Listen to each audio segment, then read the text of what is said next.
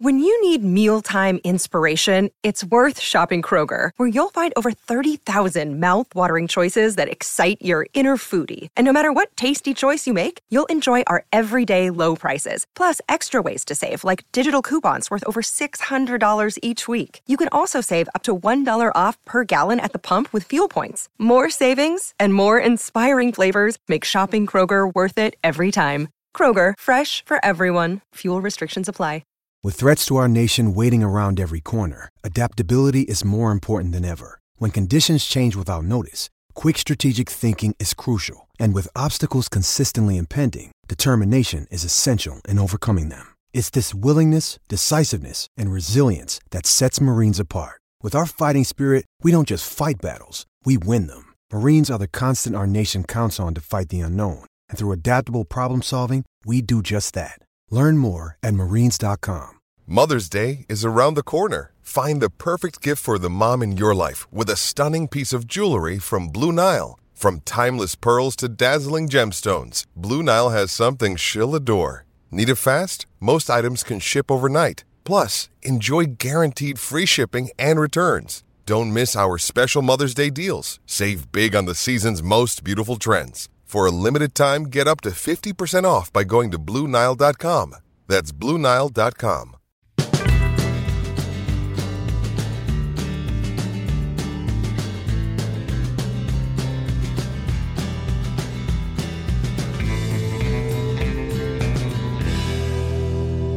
Welcome to Stories with Briscoe and Bradshaw. I will be Bradshaw. That will be the WWE Hall of Famer, Oklahoma's favorite son, Mr. Gerald Briscoe. And we got a Texan on with us today. Southern heavyweight champion, Southern world champion. He's wrestled all over the world. He's got a book out, The Last Ride, Mr. Scott Casey. It's a pleasure to have you on, Scott. John, do you like to be called John or JBL or XYZ? I don't know. John's good. I've never been called XYZ. Mr. Briscoe's called me a lot of things I can't repeat. I know that. Good. He's a rotten bastard sometimes, but I love him. He's from Oklahoma. Hey, watch your language. Watch your language here, Texas. I'm surrounded by two Texans, so if the language gets a little blue here, it's not my fault. I try my best to control, make this a family show. But when you have two Texans together, their language automatically goes to the gutter. So we got a guy on here today, Scott Casey, Cowboy Scott Casey, that I've known since his beginning of his career. And he was always one of those pretty lover boys, you know, but man, the guy, when it come down to working, this guy could work, and he got it. He got his wings out in West Texas with the Funks and out there. But you know what? I'm not going to tell the story. I'm going to let him tell the story. Scott, kind of take us in before you grow up years. You were an athlete. I don't know what kind of athlete you were. I think you were a hell of a football player, from what I recall. And and so tell us a little bit about your upbringing and what got you into that pro wrestling. Well, you know, it all started in Amarillo. It started in a little town called Borger, Texas, up in the northeast corner of Texas. And I would drive my dad nuts to go to the matches. And, you know, he'd break down every once in a while and would go. And I saw guys like Paul Bellejean lifting the horses. I saw Haystacks Calhoun. Now, what was that you saw? Who lifted what? I think his name was Paul Bellejean. It was either him or one of the Canadians that would lift a horse. Wow. He had a ladder, and he'd get up on the ladder, and then he had a brace on his back, and he picked the horse up, you know, and the people go nuts, you know. And I thought, man, I'd love to do that, you know. And well, I don't mean to cut you off, Scott, but Jerry dated a horse in high school. I can believe that, but I won't even go. It was a mare, Don. It was a mare. But anyway, I mean, guys like that. And I remember seeing Dick Murdoch, and a funny story real quick about Dickie. Well, we're going to get a lot of Dick Murdoch stories, but tell us just to warm us up on the moment. Oh, this, you'll laugh your ass off on this one. I mean, you know, the trees here in Arkansas are greener than green, and I was even greener than they were. And my first match was in the ring with Dick Murdoch. And we locked up, and he goes, big old arm, Greg. I said, me or you? He stood back from me. He said, me, ignorance, me. You know, that sounds just like Murdoch. You know, his dad was a wrestler. He was. And Terry. And did you know his dad, Scott? Did you know Murdoch's dad? No, I did not know. Frankie Murdoch. I heard of him. I think he had passed away. Yeah, but you know, Dick was for a buggy whipped arms, pot belly, and 6'4". This man could beat the living hell out of anybody, and he knew how to start it, stop it, make it stand still, make it jump up and laugh.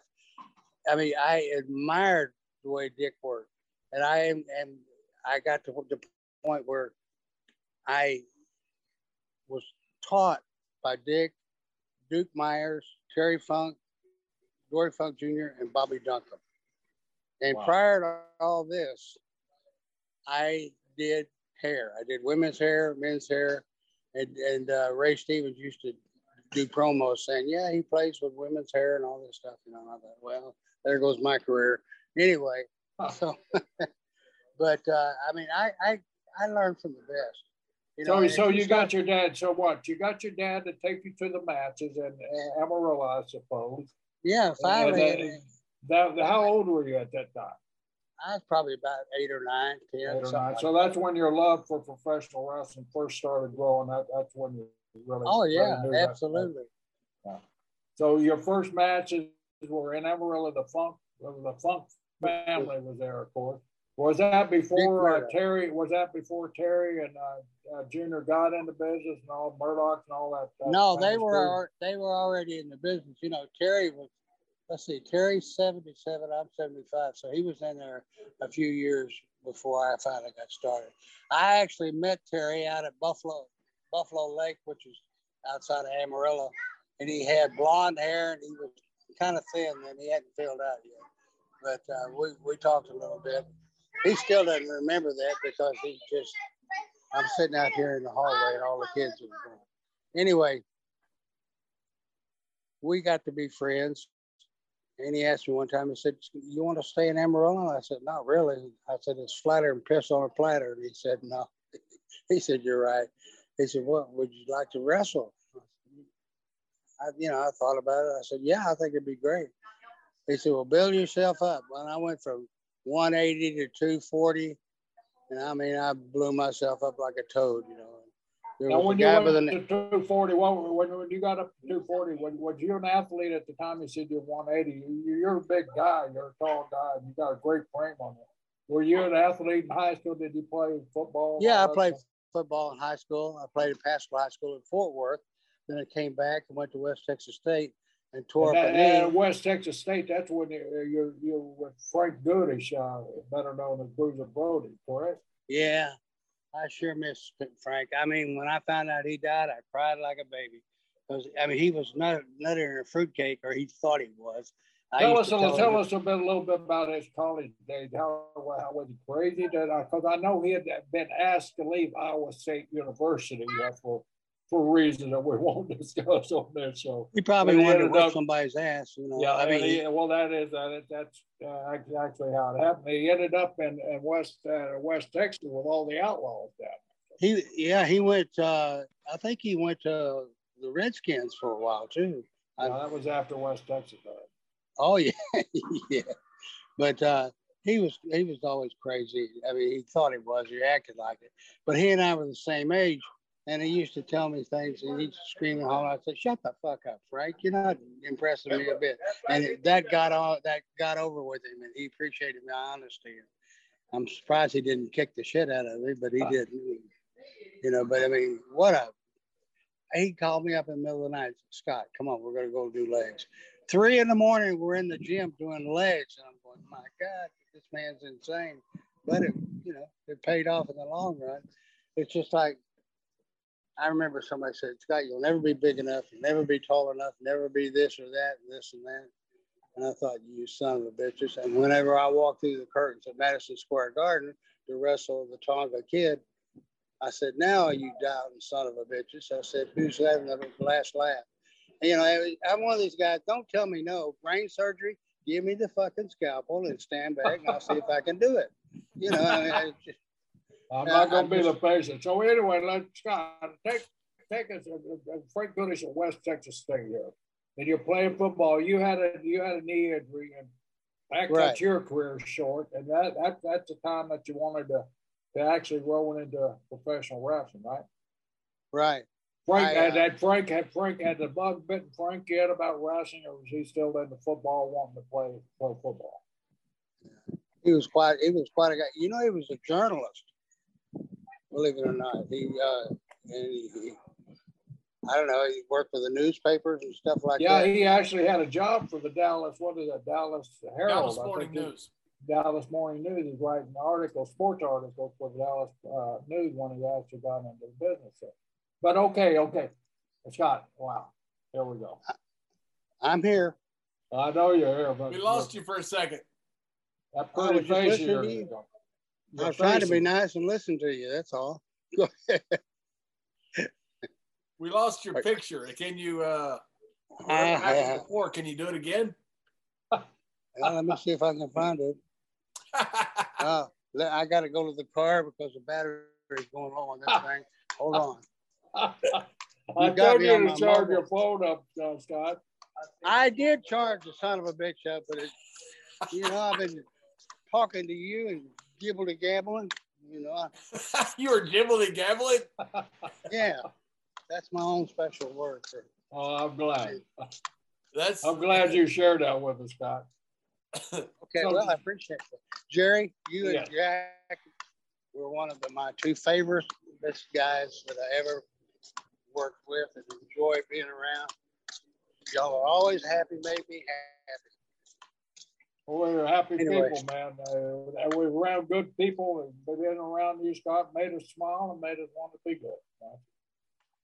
That's the nicest thing. That's the nicest you have ever been to me. You always were giving me a bad time. I appreciate it. Well, he does the same thing to me. He does the exact same thing to me. He's mean. He's a mean Texan. Well, if you look like that, you'd be mean too, But no, I'm just teasing. You know that, Jerry. I'm not teasing. Hold on, let me get this guy. There you are. There you are, Scott Casey. All right, hold on. Hey, put that phone on a dashboard so you don't have to hold it for another 35 minutes. Well, I can't talk because I can't use my hands. Well, you can use your hands. You don't have to swing the phone around with it. Are you talking? All right, Scott. Whatever. This meeting is being recorded for, okay. Blah, blah, blah. We lost you again. Scott, you Texans or something, I tell you. Okay, there you are. Yeah, but where are you? Face. We don't see your face. We don't see you. Well, I'm pushing everything but my dick trying to get the right thing here to work. John, that's old farts. Yeah, he worked for one every week. Yeah. But this one's from Oklahoma and knows what the heck he's doing. I got your pictures. Yeah, but we don't have yours. We don't use that little camera down on the side there with the red slash mark to it, and that's a sign like this. If you don't know, I'm trying to find it, Jerry. If you touch the screen, the emoji should show up at the bottom. There should be a camera with a line through it. That's what you hit. John, he don't know what an emoji is. Wait, so you're on there for a second. You did it. There you are. Okay. Look at you, Scott. All right, Jerry. Do I send you the bill for my gas? I've been wasting it all out here. Yeah, no, seriously. Huh? Scott, you can send it. Scott, all joking aside, send Jerry a bill like for your car, for the gas, and for like a meal, and several other things. Just like put it all on a bill, itemize it, and just send it to Jerry. He'll send you like a lot of money. He's rich. I'd fucking starved to death before I got that. I love you, Jerry. Watch your language. I'm fighting you for every cuss word. So by the time we get through with this, you'll owe me money. Okay. That's fine. He's been finding me forever. He makes me put $1 in a jar every time. That's what I come up with. Oh my God. That's terrible. Yeah, looks like you've finding been me for cursing because he's a dang Okie. Looks like you've been taking money out of the jar too, John. Of course I have. I don't blame you. Anyway, Scott, okay. We're talking about Frank Brody, the Frank Goodish at West Texas State. And okay, you blew your knee out. Now you're romancing the Fonts to get a job, right? To start wrestling. Yeah, and I got a question before you get it. How easy was it to get into that West Texas State? How easy was it? What? How easy academically was it to get in one of those Texas colleges like West Texas State? What do you have to do? Make an X. Well, both of you quit talking at the same time. I can't understand both of you getting excited. Just relax. You know, it'll be over in a minute. Thank you,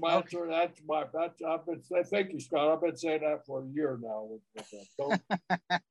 So okay, take us to when you started wrestling. You're finished with West Texas State now. Okay, now. My first match was with Dick Murdoch, right? Yeah. Now we're in the dressing room, and the old man Senior was in there, and John. I don't know whether you ever knew Senior or not, but he look at Terry, except a little shorter. He was just as crazy as his father was. Anyway, we're in the dressing room. He said, I want you to hard way. You know, and like an idiot, I sit there and, oh, okay, yeah, I know he's gonna hit me. So he pulls back. I mean, we get in the ring. Murdoch just potatoes the shit out of it, and it's not going anywhere. It's not blooming up, nothing. We get back in the dressing room, and the old man goes, "You son of a bitch." Murdoch's looking at him like a little kid, and he says, "I told you I wanted you to get, make his eye bloom up." He said like this. He pulls off his ring. Now picture this. I'm standing here. Murdoch, Terry, and Lord Al Hayes are over here. He rears back to hit me, but instead he caroms off and hits Murdoch. Just blew his up. Boom. And then he hit Terry, and Murdoch got the message, and he moved out of the way. I mean, and I didn't think anything. I thought, I'm leaving the next weekend. I'm going to Florida. I ain't been anywhere east of, I don't know, Tyler, Texas. I mean, and I'm going to go down to Florida.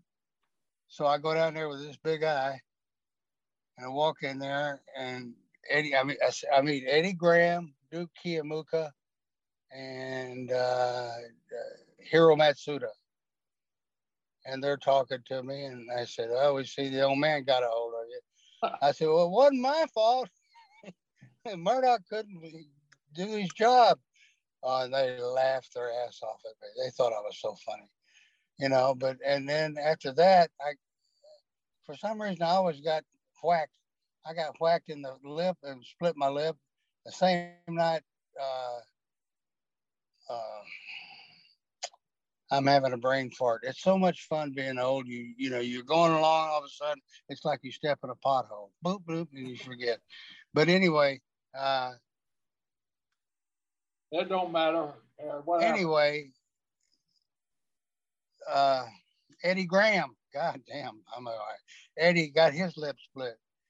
And he said, "Come on, you can ride with me back." He said, "I like split lips." And I mean, they were nuts. These old timers, they didn't give a shit. Because they knew eventually we were going to take their place anyway. And it was, what a ride. I mean, it really was. I had a lot of fun. And now, Florida, was that where you first ran into my brother Jack? Because you knew Jack before you met me. Handsome Jack, yes. Now, I would always tell him that I could find a girl prettier than whatever he could. And son of a bitch always found one. He didn't do anything with them, but he just found one, and he'd sit there and have a drink with them. And I thought, well, okay, this is the way it's going to be. But I mean, I tell you, Jack and you were so nice to me. You really were. And Wait a minute, you're ruining my reputation. You're saying I'm nice to somebody, Scott. Well, you were. Hell, I was young. I was young then. You remember when you and I danced in Lubbock, Texas together? No, tell me that story. I think I was down on some of Texas hoops. Yeah, we were hot on there for a while, John. There you go. But we had a lot of fun, you know. Wait a minute. You gotta talk about this. What about you dancing with Jerry? I don't remember if I put him over, he put me over, or we went through 30 minutes. I'm not real sure. I know it was an easy match, you know, because I told him I'd leave the ring. He could wrestle himself. He hurt me. He started laughing. I think you were champion. I think you were Western States champion. So, of course, I had to do the honors. Well, yeah, somebody had to do it. Well, I did because you were Western States champion. Who did you took that belt from Brody? Did you? How did that come? Is that? Oh yes, you won't believe this story. Brody was going to go to Japan, so they wanted him to drop the belt to either one of the Funks, Ricky Romero, or Dick Murdoch. He said no. They said what? He said no, I'm not dropping it to you guys. He said I don't like any of you. He looked at me. He said, I want Scott to have it. Nah, yeah, I'm sitting there going, boy, I'm going to get my ass kicked. He said, no. He said, I want you to have it. We go to Corpus Christi. He said, I want you to beat me right in the middle with a sunset flip. Who the fuck's going to believe him? But that's what he wanted. And that's what I beat him. And I took the belt. And then I went back and wrestled you. But it was just, I got to tell you this real quick. We're leaving the Corpus Christi, and there was a huge thunderstorm there. Terrific. We go out to the parking lot, and we see these lights shooting off up into the air. Honest to God, guys, this is the truth. Oh, this is the story that we've been waiting for. This is the Wahoo story? No. Shut up. This is okay. I'm shutting up. I'm sorry. All right. So I'm riding with Wahoo and me, Mil Mascaras, and Tom Jones. We're going now down from San Antonio down to Corpus. There's mile markers, 164, 165, so on. And there's nothing out in that area. No, nothing but piss and water. But anyway, we get out there, and are you drinking beer over there? I hope so. No, I wish I was. I'm drinking a Monster Energy. Shit. Anyway, you were. I wish I was. Anyway, we both been sober, Scott, for the whole year now. You're going to drive us to drink today. That's right. Well, I tell you what, if we get together, I'll get you drunk. Tell you more. And you, by the way, you beat Stan Hansen's record too. What? Say that again. No, you beat Stan Hansen's record on trying to get on the air and stuff. Somebody. So anyway, Scott, let me tell you. No, John's got to set this story up here. So let John set it up, and he's going to tell it to you.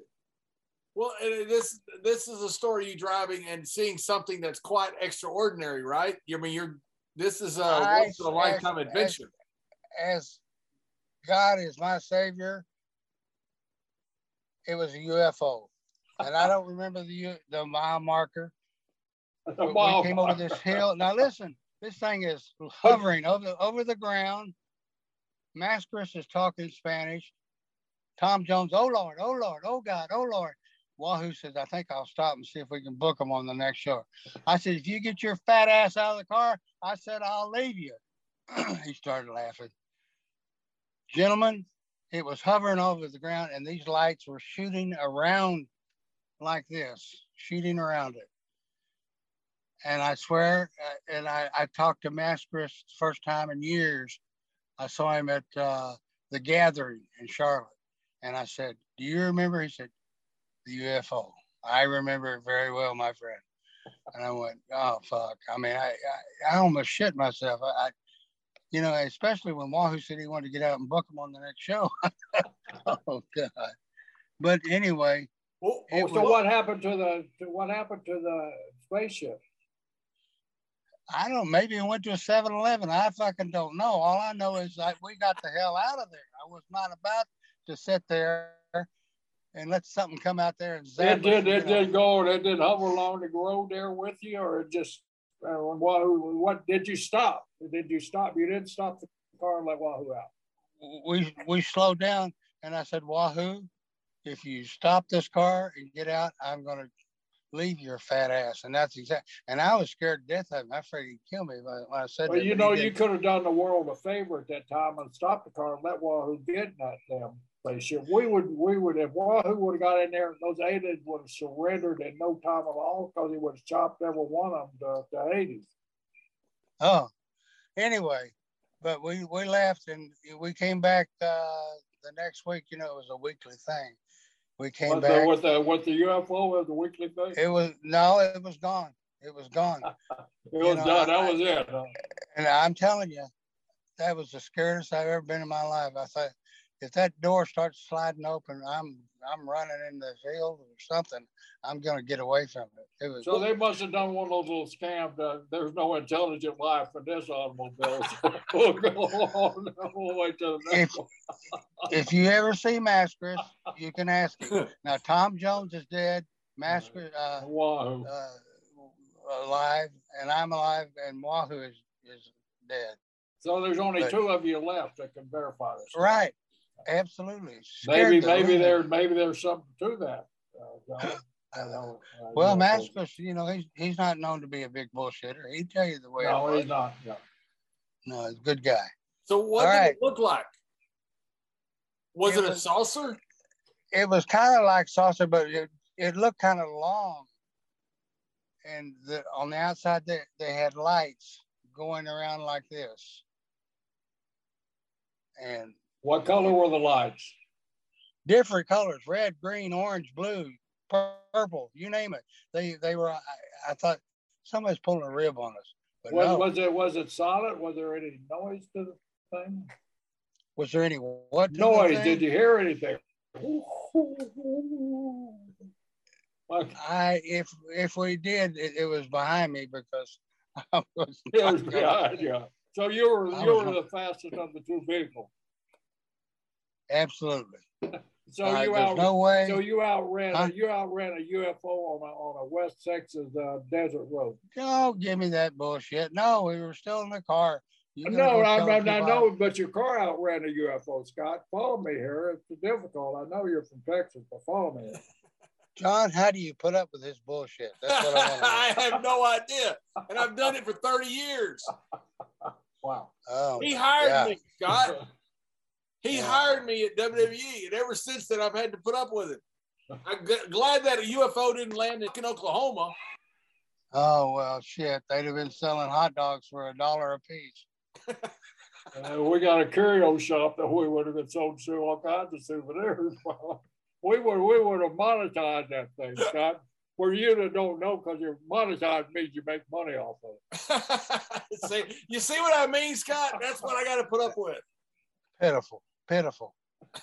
Jerry, I've got a picture of me and Jack, and I don't know if you're in it or not. We're in Japan with Moose Morawski. Remember Moose? I remember Moose, yeah. Yeah. Anyway, but I just. So what's that have to do with the UFO, Scott? Nothing. I just when you get. So what happened with the UFO? Finish the story about the UFO. It left and we left. It left before you guys did. Now you wouldn't let Wahoo out. You must have slowed down when you saw it. We did slow down. He slowed down. He was driving. Yeah, he was driving. Wahoo was driving. It was his Cadillac, but I told him, I said, if you stop and get out, I'm leaving your fat ass, and that was the truth. I mean, hell, none of us had any guns on us or anything like that, and I didn't want to get killed, or we might have been on Mars or Saturn or something by the time they got through with us. I don't know. Main event on Mars. That'd been the first time. Yeah. Anyway. Wahoo would want you to put him over, I'm sure. Say what? Wahoo would have wanted you to put him over. If you had a gun, would you have shot one of the aliens? If he'd have come at me, yeah. Hell yeah. Wouldn't you? Would you want some little green thing coming up on you, grabbing your testicles or whatever? I mean, how do you know he was green? Well, that's just what they call them all. They're green or gray or something like that. Now, Wahoo always carries Wahoo was always armed. It was probably in the trunk, thank goodness. He had a shotgun in the trunk. That's another story I could tell you about. Well, tell us Wahoo and the shotgun. Wahoo and I were coming back from Del Rio, Texas to San Antonio. And he stops, he sees there's a deer there. We can get some backstrap. I didn't know what the hell backstrap was. He said, but it's really good.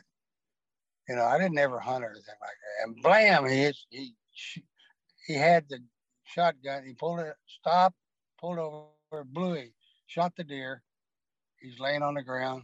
He said, he never called me Scott or Casey. It was always motherfucker. And I don't know why.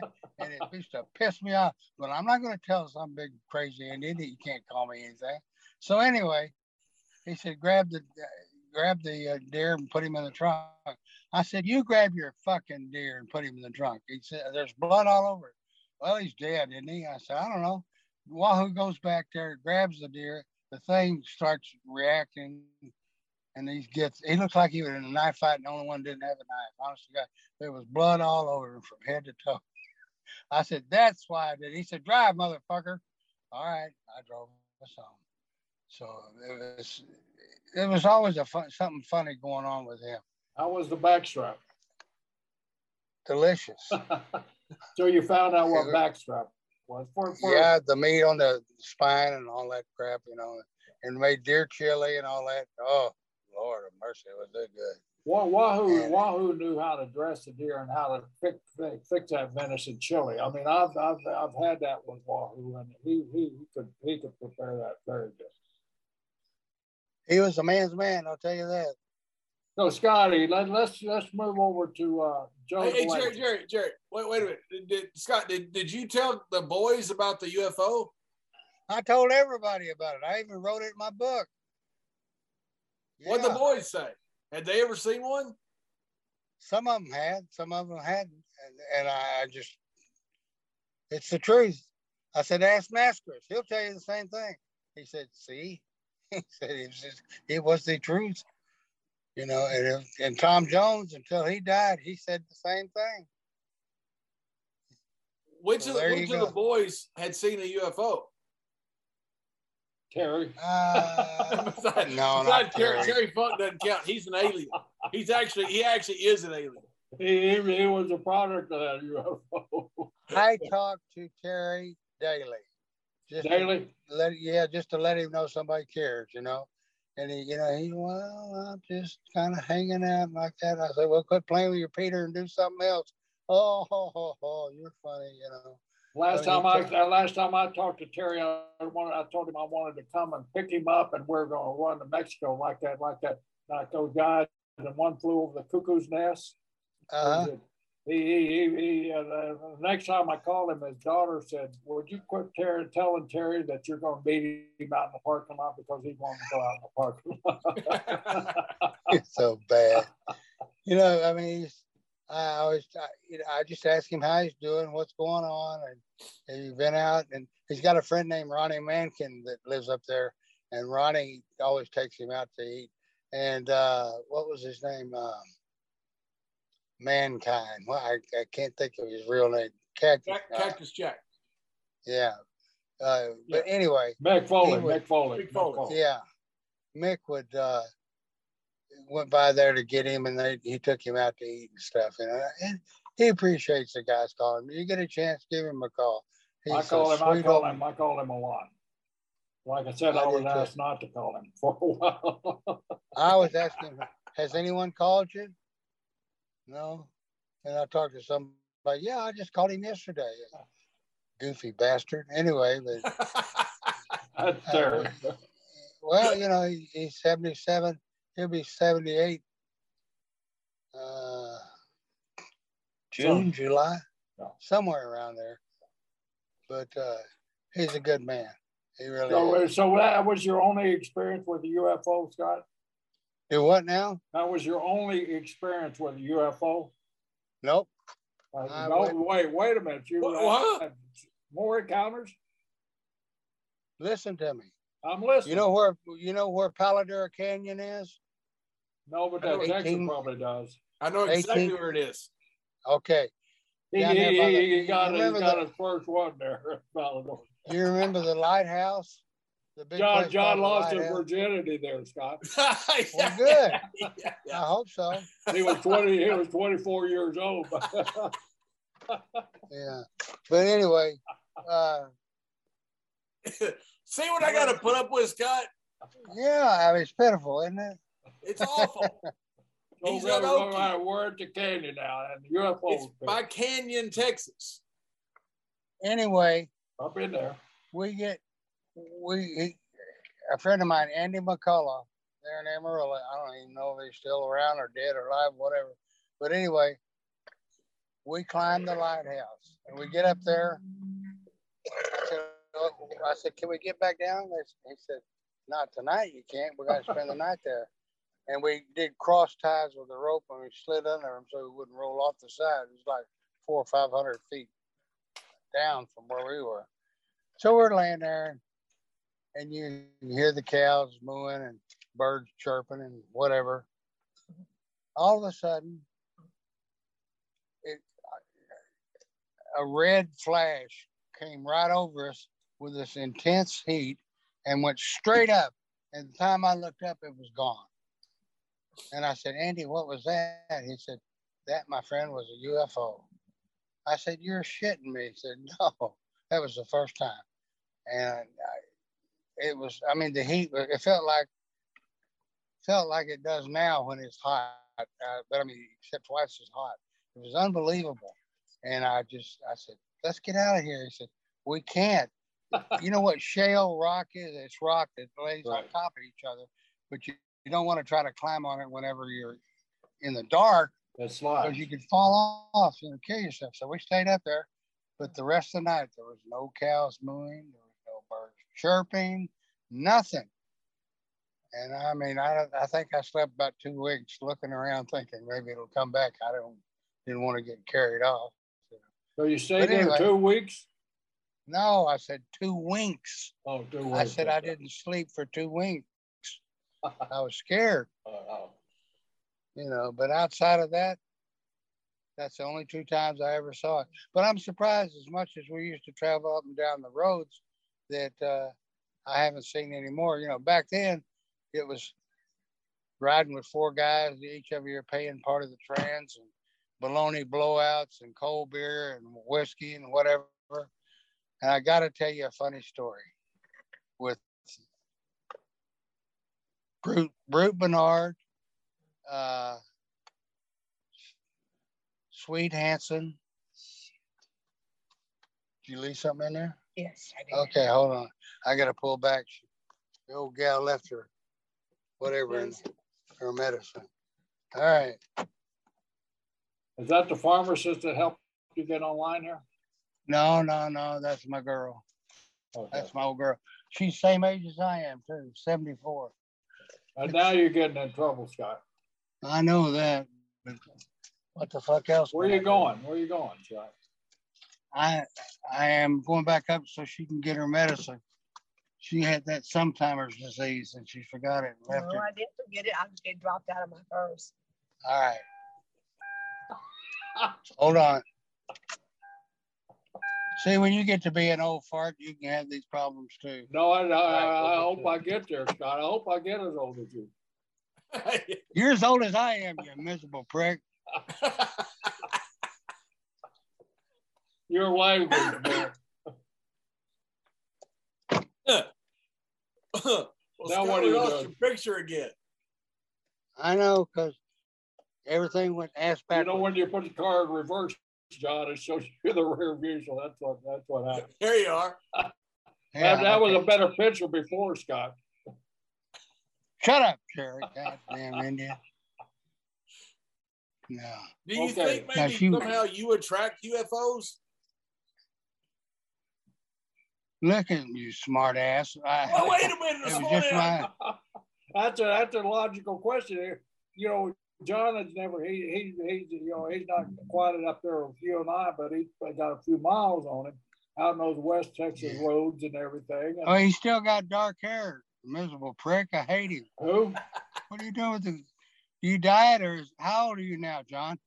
55. I got a little gray, not much. No, I don't diet. That's my hair. I use Rogaine. I don't bend over like that, John. Does it work? It wouldn't work on me. That's for damn sure. But I don't diet. Okay, well that's all right. So anyway, so you track UFOs. That's you were sitting with two guys that put on millions and millions of miles, coast to coast, border to border, and worldwide, and never seen a UFO. And you've had the honor of witnessing 2 UFOs. That's quite a remarkable feat, Scott.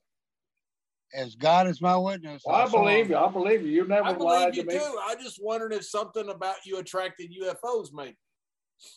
My good looks, well, forget that. Yeah, you did forget that a long time ago. Yeah, well, that's the way it went. I was pretty back then, though. Yeah, you're pretty. Okay, pretty boy. Take us to Joe Blanchard and Tully, your favorite guy there. So tell us a little bit about your match. Tully was champion. Joe brought you in to win that title, right, from Tully. And you guys, then you went on, and well, I'll let you tell me the story. We, they called me. I walked away from wrestling for about 2 weeks, 3 weeks, and I get a call from Wahoo and from Joe, and they said, we'd like for you to come down and maybe help us out. We're trying to get Southwest Wrestling off the ground. I said, okay, like an idiot. And they flew me down, put me up. I stayed at Wahoo's place. And the first time I get in the ring with Tully, he turned me babyface, or I turned babyface simply because that's what the people liked. And away we went. I mean, we did some hellacious business down there in San Antonio. And Joe was just a really, really nice man. I miss him terribly.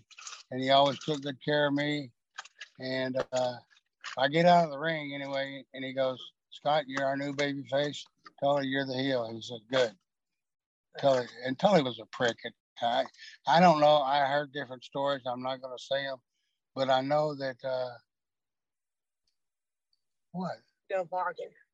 I don't give a shit. No, she's telling me no parking. I'm sitting there. Do you think I care? You're a senior citizen. You can park anywhere you want to. You're absolutely right. I'm going to get over here. I'm going to try to get over here. Just tell them JBL told you to park anywhere you want to. And you'll send JBL dollar bills to it. Hold on. I can't walk and talk at the same time. We got the dog in there too? Yeah. This is a damn family trip then, right? You don't have any aliens in there, do you? Anyway, no. You're getting as bad as your cohort there. Anyway. I know. He's rubbing off on me, Scott. It's not my fault. Anyway, when did you start up in were you in the WWF or were you WWE when you were up there? Both. Mr. Briscoe's the one that hired me back in December of 1995. Wow. In WWF then. And then we lost a lawsuit to a panda and had to change our name to WWE. Yeah. Anyway, I'm trying to think how I wanted to put this. I went there and we started doing business. And Eddie Mansfield, you remember Eddie Mansfield, guys? Right, Eddie Mansfield, yeah. And Eddie was the hot baby face or heel? He was the hot heel and I was the baby face. And we did more fucking business than you can imagine. And we did you guys had the record deal for Freeman Coliseum after years and years, right? Yep, we did. There was like, I don't know, 5,000 or 10,000 people that couldn't get in because they didn't have any room for them. And Eddie, once in a while I'll talk to him. and he still says they'll never meet. They'll never make another match like what we had. What was the match? What was the match over? What was the angle that got you guys so hot, Scott? Well, we did a hair versus hair match. Okay. And, you know, they're not going to let the baby face get his hair cut, you know. Still talking? Is that still a tripod? Radio? Yeah, I'm still talking on the radio these days. Just sit there and smoke your cigarette and give me hell. We'll stop somewhere and get you a beer. Okay. Yeah. You get these old broads. I swear to God, they just want to rule the world. You're gonna get killed, Scott. Huh?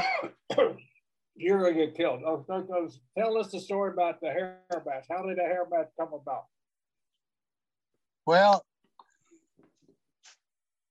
Eddie called me everything but a lesbian on TV. Every time he turned around, he was just bad mouthing me going on. And his tenacity and his thoroughness as far as being a baby face actually finally caught on. And he could not go anywhere. People were trying to whip his ass and everything else. And when I was in the Carolinas, I learned how to sell. I learned the art of selling. And it stuck with whenever I got with Eddie. And he just compounded it. Each time he was on TV, it was just over and over and over and over again. It was one of these things where, God damn, Scott, will you kill him before we do? And it finally got over, and Joe came up with a hair versus hair match. Well, actually, it was probably Wahoo and Tully. And it's so funny because they had Eddie and me over at Wahoo's house, and he said, all right, Scott, we're having a hair match and you're going to lose. And I went, oh, shit. He started laughing and said, no. He said, Eddie's going to lose. Take your cap off. Take your cap off. I still lost. You did lose the match. Eddie still got a full head of hair. What time it is? Yeah. It doesn't matter what time it is. I'm talking to these guys. You're cut off with beer if you don't shut up. She's giving me hell. Anyway, I mean, we can go on for hours on all this crap.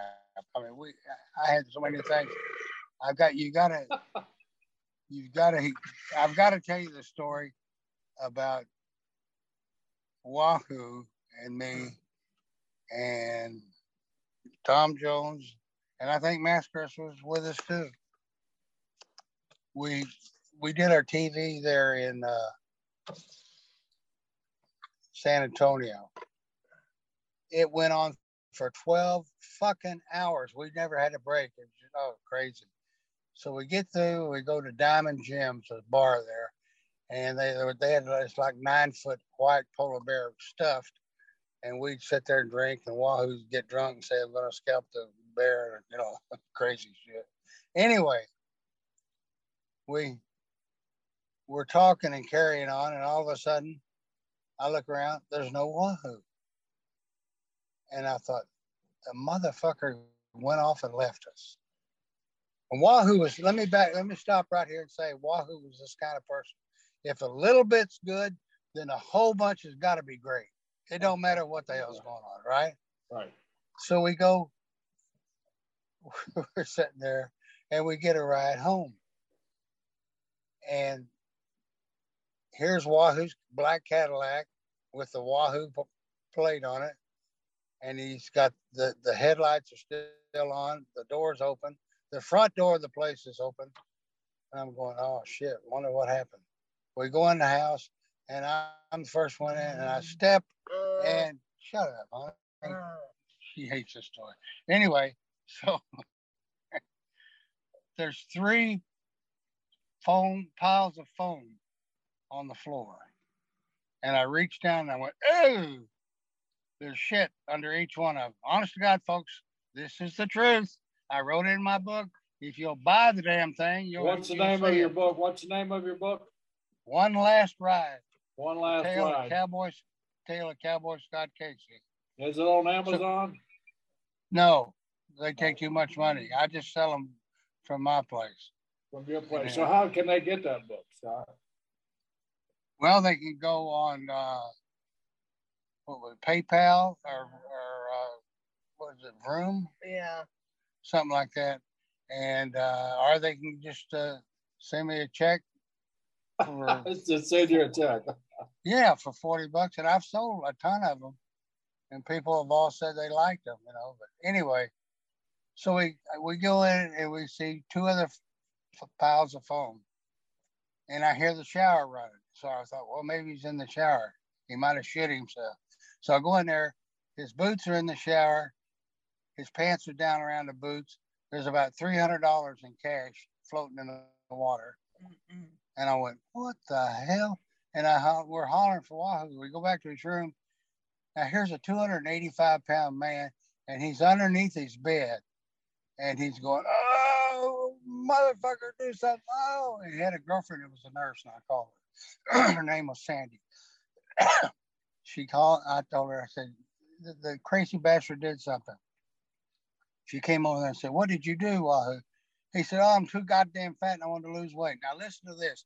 He took 3 Phenaments, 2 LASIK shots, and something else, and like to shit himself to death. Honest to God.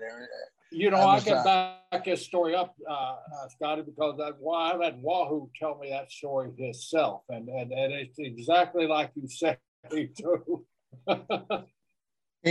Honest to God, you can't imagine a 285-pound man, and his girlfriend had to give him. I don't want him bad. I can back that story up because I heard the exact story from the exact same way, told the same way, and same ending from Wahoo himself. Oh, it was. He's lucky he didn't kill himself. He just had enough tenacity and even strength. He stayed with it, and she gave him some. That's just like a Texan, though. He thinks he can take all these pills with weight instead of doing it the right way and working hard. You guys always take shortcuts, all you Texans do. Yeah, well, all those years playing football and then whatever. I guess he just didn't want to work out like that anymore. Hey, Scotty, you got a great story of when you were starting with the great legend Johnny Valentine. And I think in North Carolina, John Valentine in North Carolina, when you were first starting in the business, when you were doing a favor for John on TV in North Carolina. Tell me the name again. Johnny Valentine. Oh, yes. I'm in the curtains. We're at High Point, North Carolina. And George Scott was a booker. He said, Scott, do you know anything about John? I said, no. I said, well, fight for your life. He pushed me through the curtains. I went, fuck, what? What are you talking about? I thought, what happened to the word work? I get out there in the ring. And and I'm sure Jerry's had a taste of him too, God rest his soul. He beat me from the shoulders, the chest, the stomach, the legs. And I'm sitting there thinking, you motherfucker. I said, and I'm probably 1,500 miles away from Texas, but I ain't going to let no son of a bitch beat on me without giving him some potatoes. Angelo Martinelli was the referee. He backed John up towards the ropes. I was on the apron about half out of my mind. I get up and I thought, I'm going to whale the piss out of you. And I did. I hit him so fucking hard. His legs, they kind of buckled. And he goes down and he gets back up. And I thought, oh, here he comes. I'm going to have to fight him. And all of a sudden he started working. He just back then the old timers wanted to know if you had any guts to get in there and fight some big son of a bitch and get through it or work with it. And that's what happened. He said, I love it. Do it again. Yeah. I thought, shit, I'm going to die. And I told Greg, his son, about it. And Greg laughed. He said, that sounds like Dad. But anyway, for all the people in the audience that never knew who John Valentine was, if you never had the pleasure of watching this man work, I watched him one night do a match. He stepped on the first step of the stairs going up into the ring, and the people started yelling. He stepped back down, up, down. He did that for 10 minutes, and the people were going out of their mind. And I said, you know, these guys that today, they think they know how to sell or work. They don't. I mean, you do, but you don't. You know, it was a whole different time and a whole different era. And Jerry, you'll back me up on this because you wrestle some of the tough guys too. I mean, I wrestled Swede Hansen, Brute Bernard,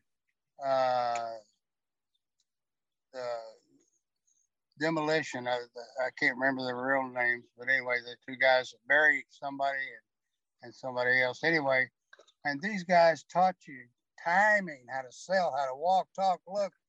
You know, and I thought, wow, is this what it's all about? But I mean, back then it was. You had to know what you were doing in there. That's why we did so much business in San Antonio with Eddie and I. But I mean, the timing had to be impeccable. You had to know what you're doing. And you had to know when you made a comeback, you better know that you're going to get the piss whaled out of you if you didn't. Frank Morrell, an old timer. Remember Frank? Oh, Frank, yeah. Yeah. He called a high spot that was about 8 parts going in it, and I screwed up the last one. He gets me up there in the ring in a sleeper. He said, if you do it again, he said, I'll kill you. He said, I'll beat the shit out of it. We had about 20 different high spots in this one match. And I thought, I am not going to let this big bastard kill me. So I got there, and I remembered them, you know, because sometimes you forget, you know, you get these brain farts and things happen. I wrestled Ivan Koloff one time in Florida, and he said, Scott, what's the finish? I said, what? I told him, I had a brain fart, you know. But I mean, it just happened, you know. They don't know how to work today like they used to, but they're making a hell of a lot more money than we ever made. And God bless them, you know, we paved the way for them. And I'll get off my soapbox here, but I mean, you learned a lot. You learned, I mean, you just had to. Well, the great thing about that, Scott, was you got to travel territory to territory and take on guys at the top positions in each territory. And each little territory had different styles, even though the same basic moves and same basic heat and comeback, but how you presented it and everything. And everybody was different. That was so the learning tree at our time. And if you traveled around these different, you got to learn stuff, you know, and that's now you're working with the same style every day, every night. So it takes a lot of that away from them. And so they didn't have the benefits that we have of working with all these different guys. Yeah, one of them. Is it? Hold on, I got to take care of the liquor store. The woman wants a drink. You hadn't been already? I hadn't yet. Let me get.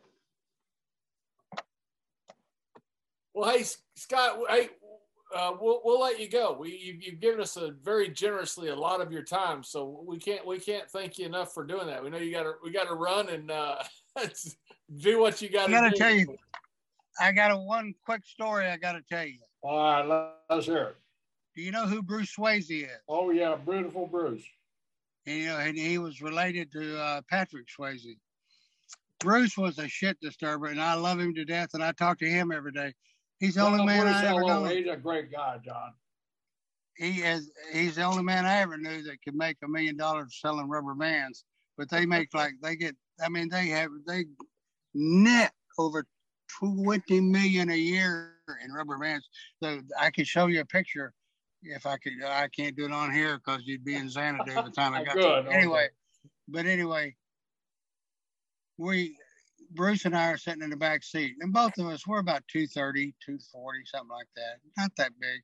But and here's Brute Bernard, 290. Swede Hansen, 340. Big men. And we had the bologna blowouts. Back then, if you don't know what that is, John, we always stop at 7-Eleven, pitch in and get bologna, cheese, whatever, and a case of beer, and everybody would split it. That's the way it went. So we get back in the car, and Bruce says, watch me fuck with Brute. Now, Brute's about 3 cents short of a nickel sometimes. And he was just, Bruce goes, are we home yet? No. A couple minutes later, are we home yet? No. He keeps doing this, and all of a sudden, we're going down the road. Now we're in Swedes. I forget what they call the kind of car, but anyway, he throws the bologna and cheese and everything up in there, and he goes, "Cocksucker! I tell you 20 times." He's French Canadian. He says, "I kill you." He's strangling the shit out of Bruce, and Bruce is laughing his ass off, and I'm trying to pull him over. We stop in the middle of the freeway. Honest to God, this happened. We stop. Cars are whizzing by us. Swede gets out of the car, gets in the back, pulls Brute off of Bruce.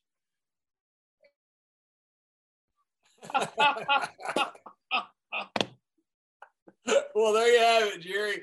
Oh, man, I couldn't have gone any better. So we'll have to tune in to part 2. That's right, to see if Swayze got killed. Yeah. Well, he's still breathing, but Bruce, we'll see him out the Cauliflower Alley celebration coming up in whenever that is. And probably at the George Tragus Luthez celebration up in Waterloo, Iowa, at the Dan Gable Museum up there, which you've been honored there, and you're being honored at folks at JBL and get what is Mike Mazurka Award. And you guys that don't know Mike Mazurka, he was a pioneer in this business. He was one of the first wrestlers to become a major movie star, and for some reason they see those traits in John, so the CAC is going to award John. So I'm going to be out there. I'm going to harass the hell out of my friends. So everybody join us at the George Tragus Luthez Hall of Fame in Waterloo, Iowa, and most of all at the Cauliflower Alley Convention in Las Vegas, Nevada, where John's going to accept the Mike Mazurka Award. Yeah, quite an honor. I got to go into the Tragos Thez Hall of Fame, which you inducted me several years ago, which is quite an honor as well. And of course, I got the wonderful honor of inducting you and your brother into the WWE Hall of Fame. So, yeah, I'm looking forward to being out in Vegas. Maybe Bruce Swayze will be out there and can finish the story of whether Brute Bernard ever got hold of him or not.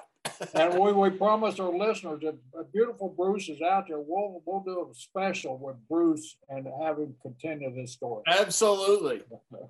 And that was Scott Casey. As you can see, he was he drove from Arkansas into Louisiana to get better Wi-Fi. He actually had to go into a hospital and ask a person there how to get on the Zoom call. So we had to download a Zoom app, get on the Zoom call, and got on with us. So you see we had a few technical difficulties, but not due to a lot of hard work on Scott Casey's part, who drew a ton of money, by the way, in Joe Blanchard's territory with Eddie Mansfield. He set the territory on fire from everything I've read and heard. I remember back in those days that Scott was one of these great underrated talents, John. Every territory had these guys that were just fantastic, and that all they needed was somebody to get confidence in them and get behind them and really give them that touch. And Joe Blanchard, one of the most respected promoters in the business at that time, saw that in Scott and gave him that touch and gave him that push that we all need to get over. And man, it worked. And like I said, they were setting records, every night. They were at Old Freeman Coliseum there in San Antonio and packed that place out every week. And if the Saddledome or the Superdome, whatever that dome is out in Texas, had been built at that time, they probably would have packed out because it was one of those deals where more people were turned away than was allowed in the arena. So this guy is the real deal, man. And he's just one of those unsung heroes that we like to bring forward on our show and give them the platform to tell their stories. And as you can see, an incredible personality. And like you said, there were guys who were huge stars in certain territories that a lot of people today may or may not have heard of. But in the day, they were as hot as they could be, just like he and Eddie Mansfield were just as hot as they could be in Joe Blanchard's territory, which, by the way, Joe Blanchard had USA Network first before Vince. Then they lost the TV, and Vince ended up picking up. When Vince started taking over the wrestling world, one thing he did was he got assets. He got USA Network. He got the Georgia Championship Wrestling, TBS, which made the Briscoes rich, and I don't know about famous. They already were famous. but he's also buying up talent too. Piper and Hogan, those guys. But one of the gems that he bought was USA Network. And that was all Joe Blanchard, who was actually there first at USA Network before Vince. Yeah, it was quite a run back in there, and that territory just was smoking hot. I mean, a lot of guys really wanted to go there, but it was so small that only a select few could get in there. And that Wahoo McDaniels was a booker there, and Wahoo booked every major territory in the country. So, and Tully and Joe, we talk about Tully so much. His dad, John, was just he was all-conference football player at Kansas University, plus all-American wrestler at Kansas. So he was a two-sport star. And as you know, John, keeping up with that. And plus, he graduated. So keeping up with your academics and being a two-sport star, you got to be sharp. And Joe Blanchard was one of the most respected and honorable men that you ever come across in your life. It was, you meet these guys, you hear all this stuff, you get goosebumps sometimes. I actually was Joe Blanchard was one of these guys because of his background being an amateur All-American and a great football player. When I met him, it was meeting a star, and I got goosebumps from meeting him. But what a wonderful man he was. Yeah, a few guys you meet, that you just think that guy's a star, that guy's a stud, and it's cool when you get to meet people like that. When you haven't ever met them before, or you get to meet them, you may have seen them, but you finally get to sit down and have a conversation with them. That's awesome. Well, we got to thank Scott again, and for taking his time. I mean, this guy went out of his way to share his stories with us, so we really appreciate Scott's effort and his girlfriend's effort too of getting him online, and the pharmacist in the hospital. That's right. That she was busy saving lives, but she recognized Scott Casey being from that area, and dropped everything she was doing. So probably 3 or 4 people dropped dead because of this podcast. Well, he went into an emergency room. It was an emergency. Yeah. He had to be on the show. Yeah. So here we are, folks. Thank you, and we'll see you next week with Stories with Briscoe and Bradshaw.